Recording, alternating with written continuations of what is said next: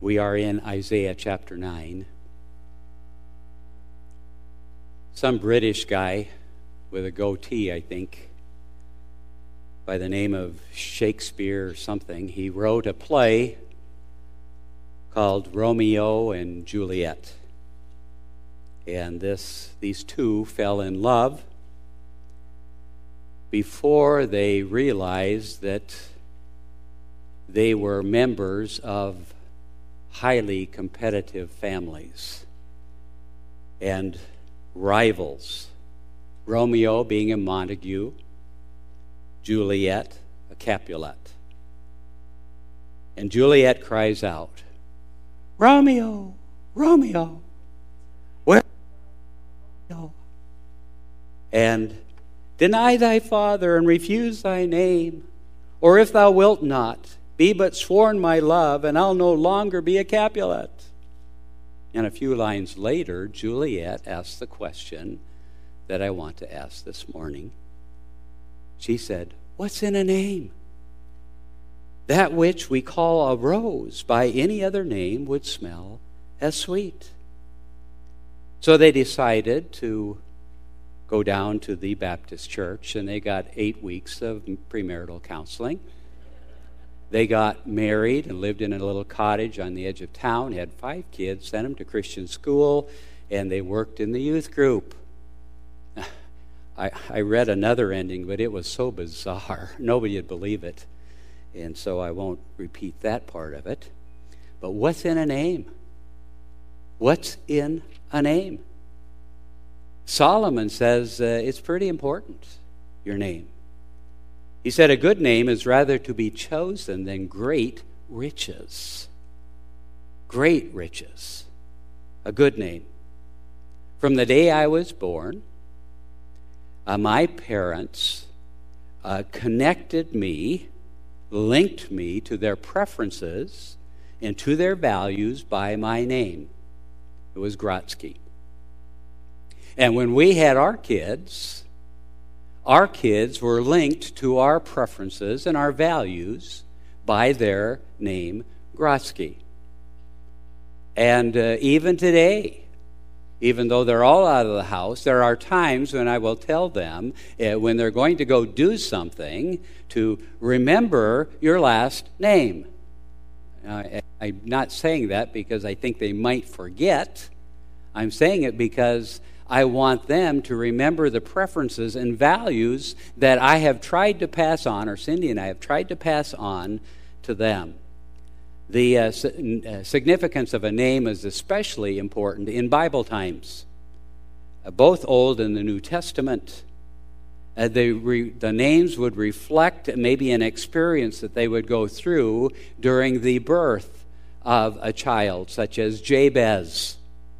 And it says that his mom named him Jabez because I bear him with sorrow. I'm not quite sure what that sorrow was. Maybe she had a terrible delivery. Maybe she had a terrible sickness before they were born. He was born, or maybe it was the delivery was terrible, or maybe he was sick when he came out. But they called him Jabez, or sorrowful, kind of as a memory of what took place at his birth.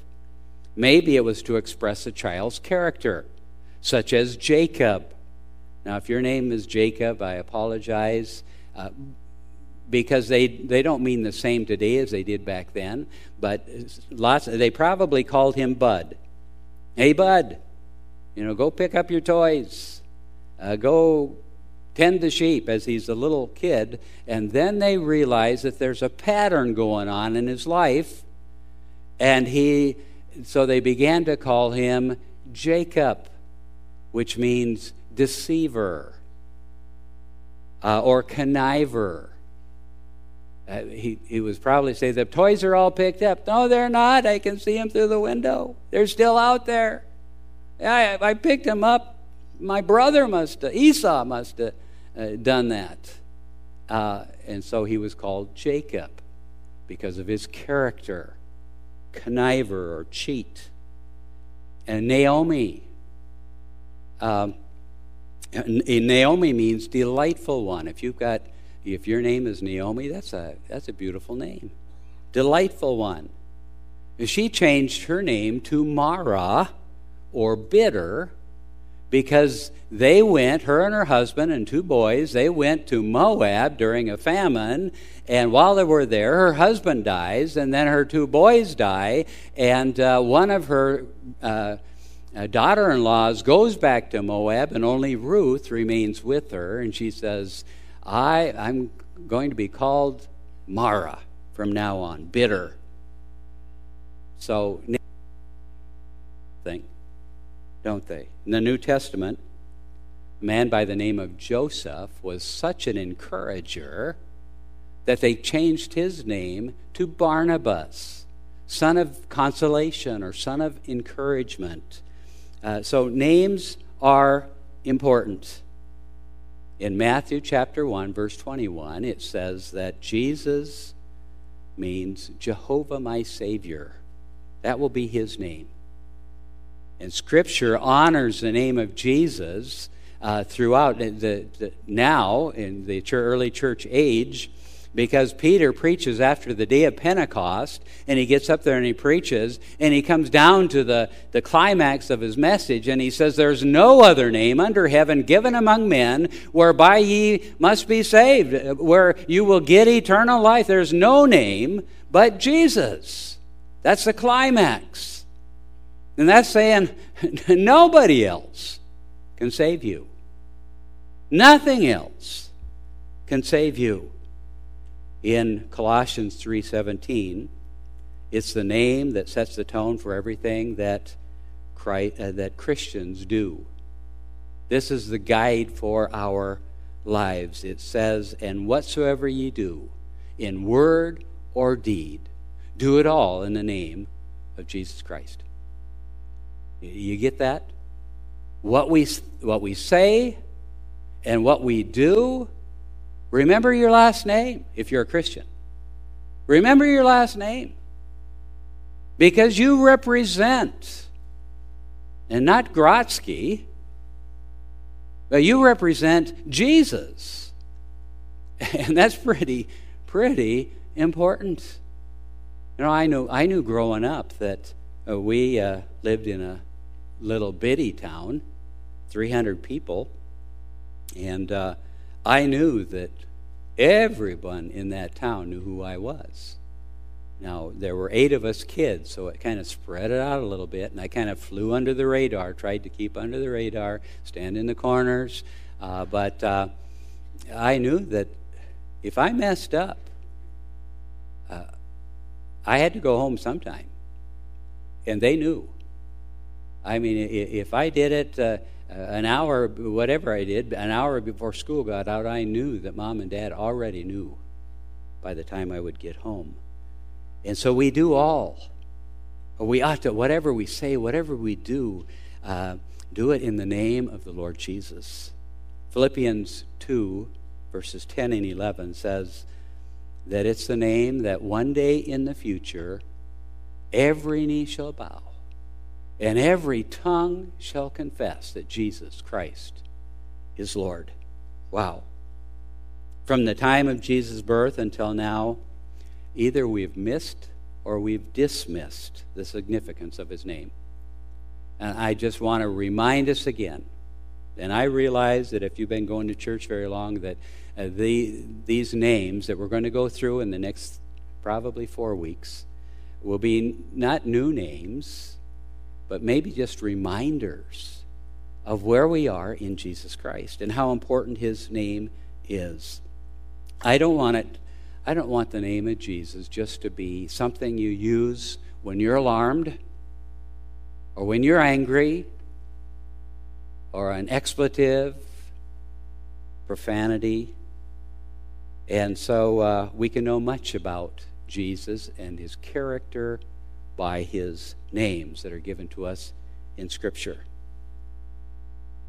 Let's just look to the Lord in prayer. Father, as we look at your word today, might we see Jesus, please, in Jesus' name. Amen. So I want to see in the next few weeks what these names are here in Isaiah chapter 9. Just verse 6 primarily. For unto us a child is born, unto us a son is given, and the government shall be upon his shoulder, and his name shall be called Wonderful Counselor. It's a compound word. Wonderful Counselor, Mighty God, Everlasting Father, Prince of Peace. A description of Jesus. And hopefully they will give us a deeper understanding of who he is and our relationship with him. He deserves our trust. And yet I see less and less trust given to Jesus today than when I was a kid. We believe Jesus is there. Lots of believers believe, but there's not a lot of trust.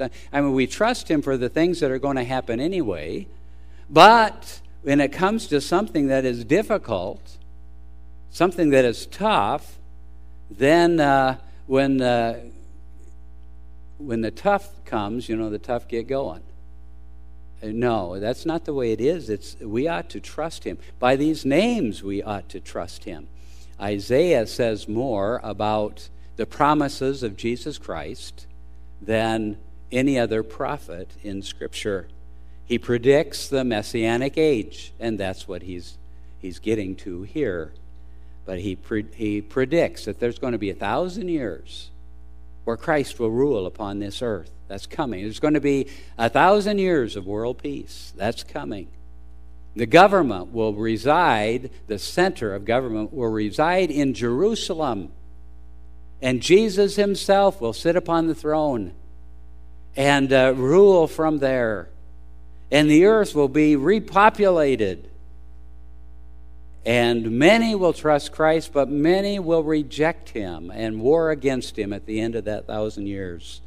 And Isaiah tells us much about this. But the character of the coming Messiah, or the coming servant, the coming king, is best described in verse 6 that we're looking at. In Isaiah, we see his birth, and even here in verse 6. For unto us a child is born. We see his birth, his entrance into the human race. We see his kingdom when he comes as Messiah. The government shall be upon his shoulders. Isaiah 2 tells us that during this time, the people will beat their swords into plowshares and their pruning hooks and their spears into pruning hooks, saying that they're going to switch from battle, from war, to agriculture, plows and pruning the orchards during the millennial reign of Christ. And they won't need to bear arms anymore. So now his name, in verse 6, the second part, we see his character. We see his birth. We see his kingdom. And now he gets to the character of the Messiah. And with these 4 compound words. The first we see is his guiding name. Wonderful Counselor.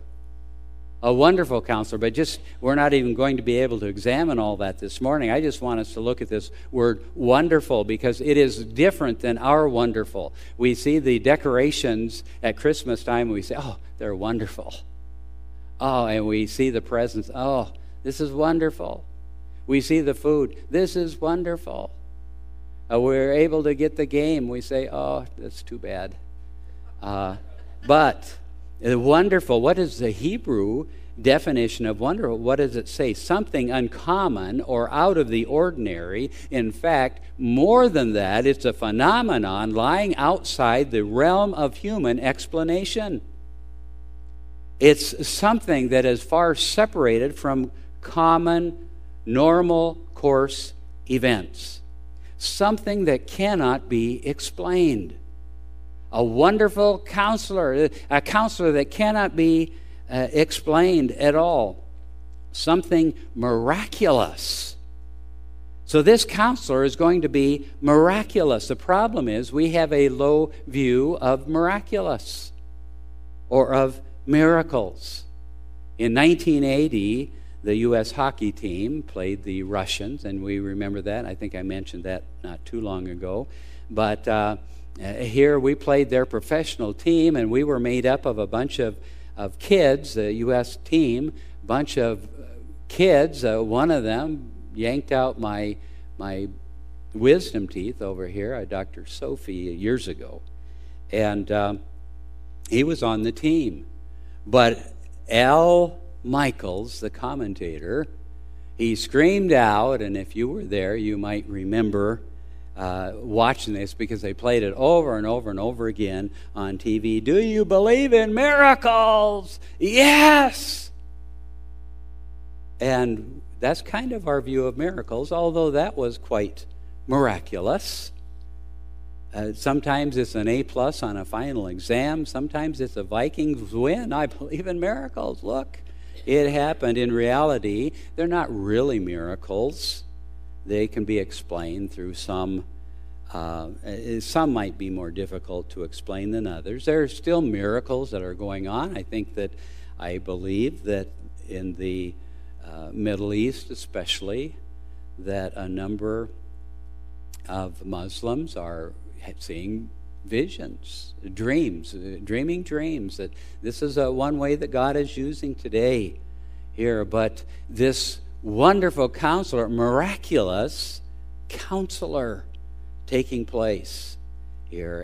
It's not wonderful like a manger scene or the lights or decorations.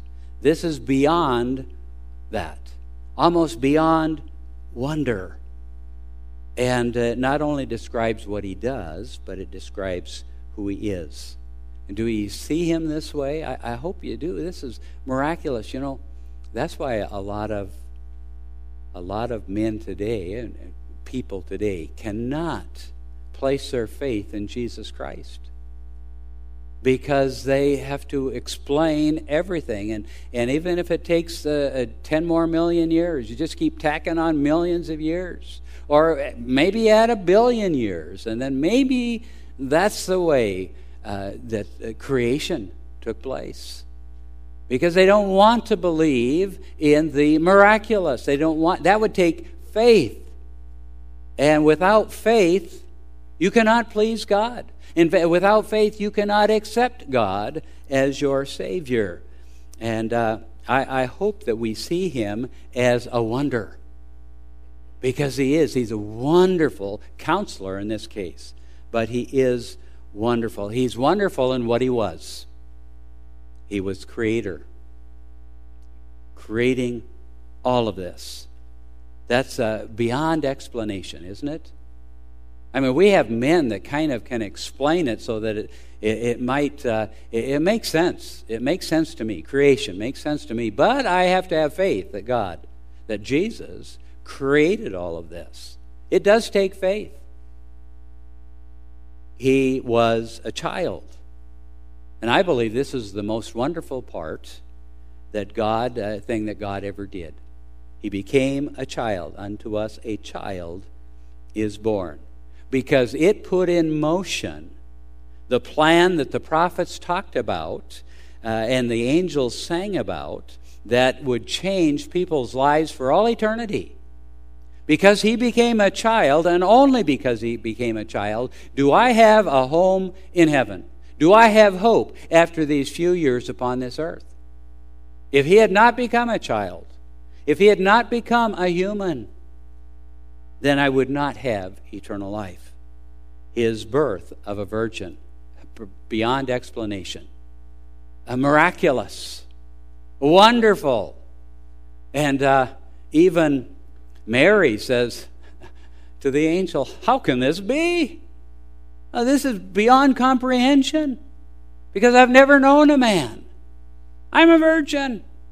This is impossible to happen. Yet Jesus came.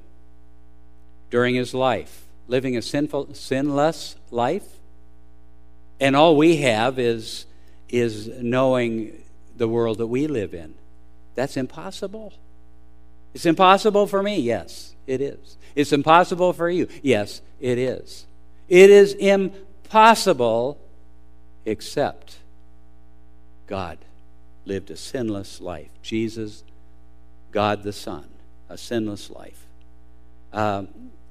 For his discussions, and I like to think about this, when he's 12 years old and he's discussing with the rabbis, and they're scratching their heads and they're saying, how does he know all of this? This is wonderful. This is beyond explanation. His authority. How can he preach? How can he speak like this? Like one having authority. I don't get it. It's wonderful. Or beyond explanation, his death. Wonderful. Terrible. Beyond explanation. Why would God die except for us? And why would he love us enough to do that? His resurrection. His resurrection. Wonderful. Beyond explanation. So they made up stories that the disciples came and stole the body away. That's all, the only explanation we can come up with. We don't know what happened. Our soldiers fell down. This is wonderful. This is awful. This is beyond comprehension. He's wonderful in all he was. He's wonderful in all that he is. The person of Jesus Christ. There's no comparison to him in the universe. Some cults try to compare him with Satan, and they say, good son, bad son. No. It's creator and created. There's no comparison at all there. No comparison to the person of Jesus Christ. But Christ was truly man and truly God. That's wonderful. I mean, that's beyond comprehension. I can't explain it. Yet he was. He had to be God that he might be able to pay the debt for our sins. See, money couldn't pay the debt. A baptism couldn't pay the debt. The blood of animals couldn't pay the debt. Membership to a Baptist church cannot pay the debt. And now, the only thing that comes close to paying the debt for my sin is if I suffer for eternity in a literal hell. That comes close. I don't like that option. So I choose the option. Jesus Christ said, I will die on the cross. I did die on the cross for you, Dave. Trust me. Call in the name of the Lord, and you'll be saved. Cry out, ask me to forgive you and save you. I will. That's why I died. Jesus said, that's wonderful. It is beyond comprehension. The first Adam, he sinned, and we're all related to him by sin. The second Adam, Jesus Christ, not all are related to him. That's why it says in 2 Corinthians chapter 5:17, therefore, if any man be in Christ, he is a new creature. If any man be in Christ, he's a new creature. There are many millions of people that are not in Jesus Christ.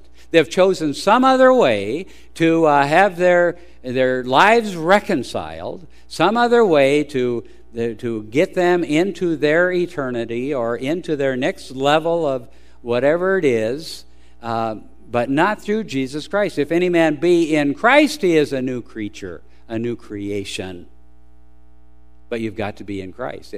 If you're here or you're watching on TV or on the computer and you are not in Jesus Christ today, you have no eternity in heaven with him. You need to call on the Lord and be saved today. He's wonderful in his office as king. Now, he does not sit on a kingly throne right now. That's the office he's going to take in the future. He is king of the universe right now. He is head of the church right now. He reigns in heaven right now, but upon this earth he's allowing the prince and the power of the air to reign. He's allowing it. There's going to come a time when what we call the rapture, but in Scripture, in 1 Thessalonians chapter 4, it's the catching away of believers. Someday there will be a catching away, and then there will be a 7-year tribulation time upon this earth when God pours out his wrath because of the rejection of man, and even upon the earth, so that the earth has to has to be remade for the millennium.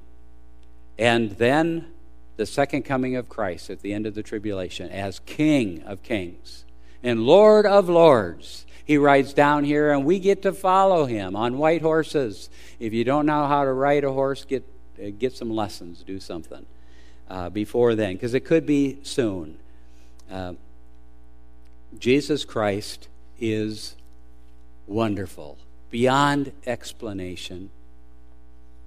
Max Lucado, one of his books, writes this. A friend of mine was on a train traveling out of Victoria Station in London. Across from him in the compartment were 2 men in their early 30s. 20 minutes out of the station, one of them had an epileptic seizure. Perhaps you know how frightening such a seizure can be. The man stiffened and fell heavily out of his seat. Immediately, his friend took off his own jacket, rolled it up, put it behind his friend's head. He blotted the beads of perspiration from his brow with his handkerchief, talked to the stricken man in a quiet manner, and calmed him. When the seizure was over, he lifted his friend gently back into his seat. Then he turned to my friend and said, "Mister, please forgive us. Sometimes this happens 2 or 3 times a day. My buddy and I were in Vietnam together, and we were both wounded. I had bullets in both my legs, and he had one in his shoulder. The helicopter that was supposed to come for us never came to pick us up. My friend picked me up, mister, and he carried me for 3.5 days out of that jungle. The Viet Cong were sniping at us all the way. He was in more agony than I was. I begged him to drop me and save himself, but he wouldn't let me go. He got me out of that jungle, mister. He saved my life. I don't know how he did it, and I don't know why he did it. 4 years ago, I found out that he had this condition, so I sold my house in New York, took what money I had, and came over here to take care of him." And then he looked at his friend and said, "You see, mister, after what he did for me, there isn't anything I wouldn't do for him, beyond explanation." Had a wonderful friend, hard to explain it.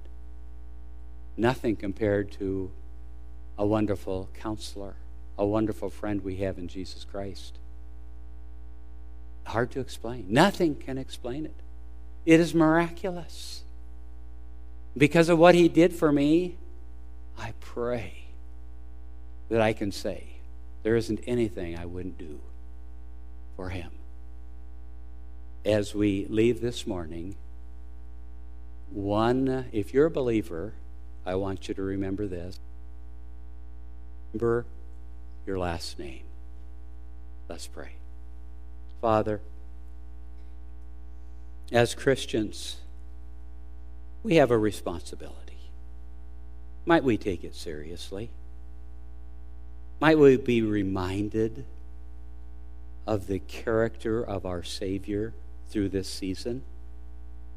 Lord, I pray that everyone here has already placed their faith in you, even though it's beyond explanation. Yes, it's miraculous. It's hard to believe. Maybe impossible to believe apart from faith. And I pray that each one here will have placed their faith in you, and with heads bowed, eyes closed. Maybe there's somebody here that would say, "Pastor, that's me. It's just been too hard for me to believe." Yeah, it will be. Because it takes faith to come to Jesus. And if you do not know Christ as your Savior, if you don't have a personal relationship with him, if he is just somebody you talk about or read about, then you need a personal relationship with him. You need to do it this morning. Don't wait. After what he's done for you, is there anything you will not do for him? Consider that. Father, we place our souls into your hands and our bodies into your hands because we believe you are wonderful. and you will care for us in just the right way. And we thank you for that in Jesus' name. Amen.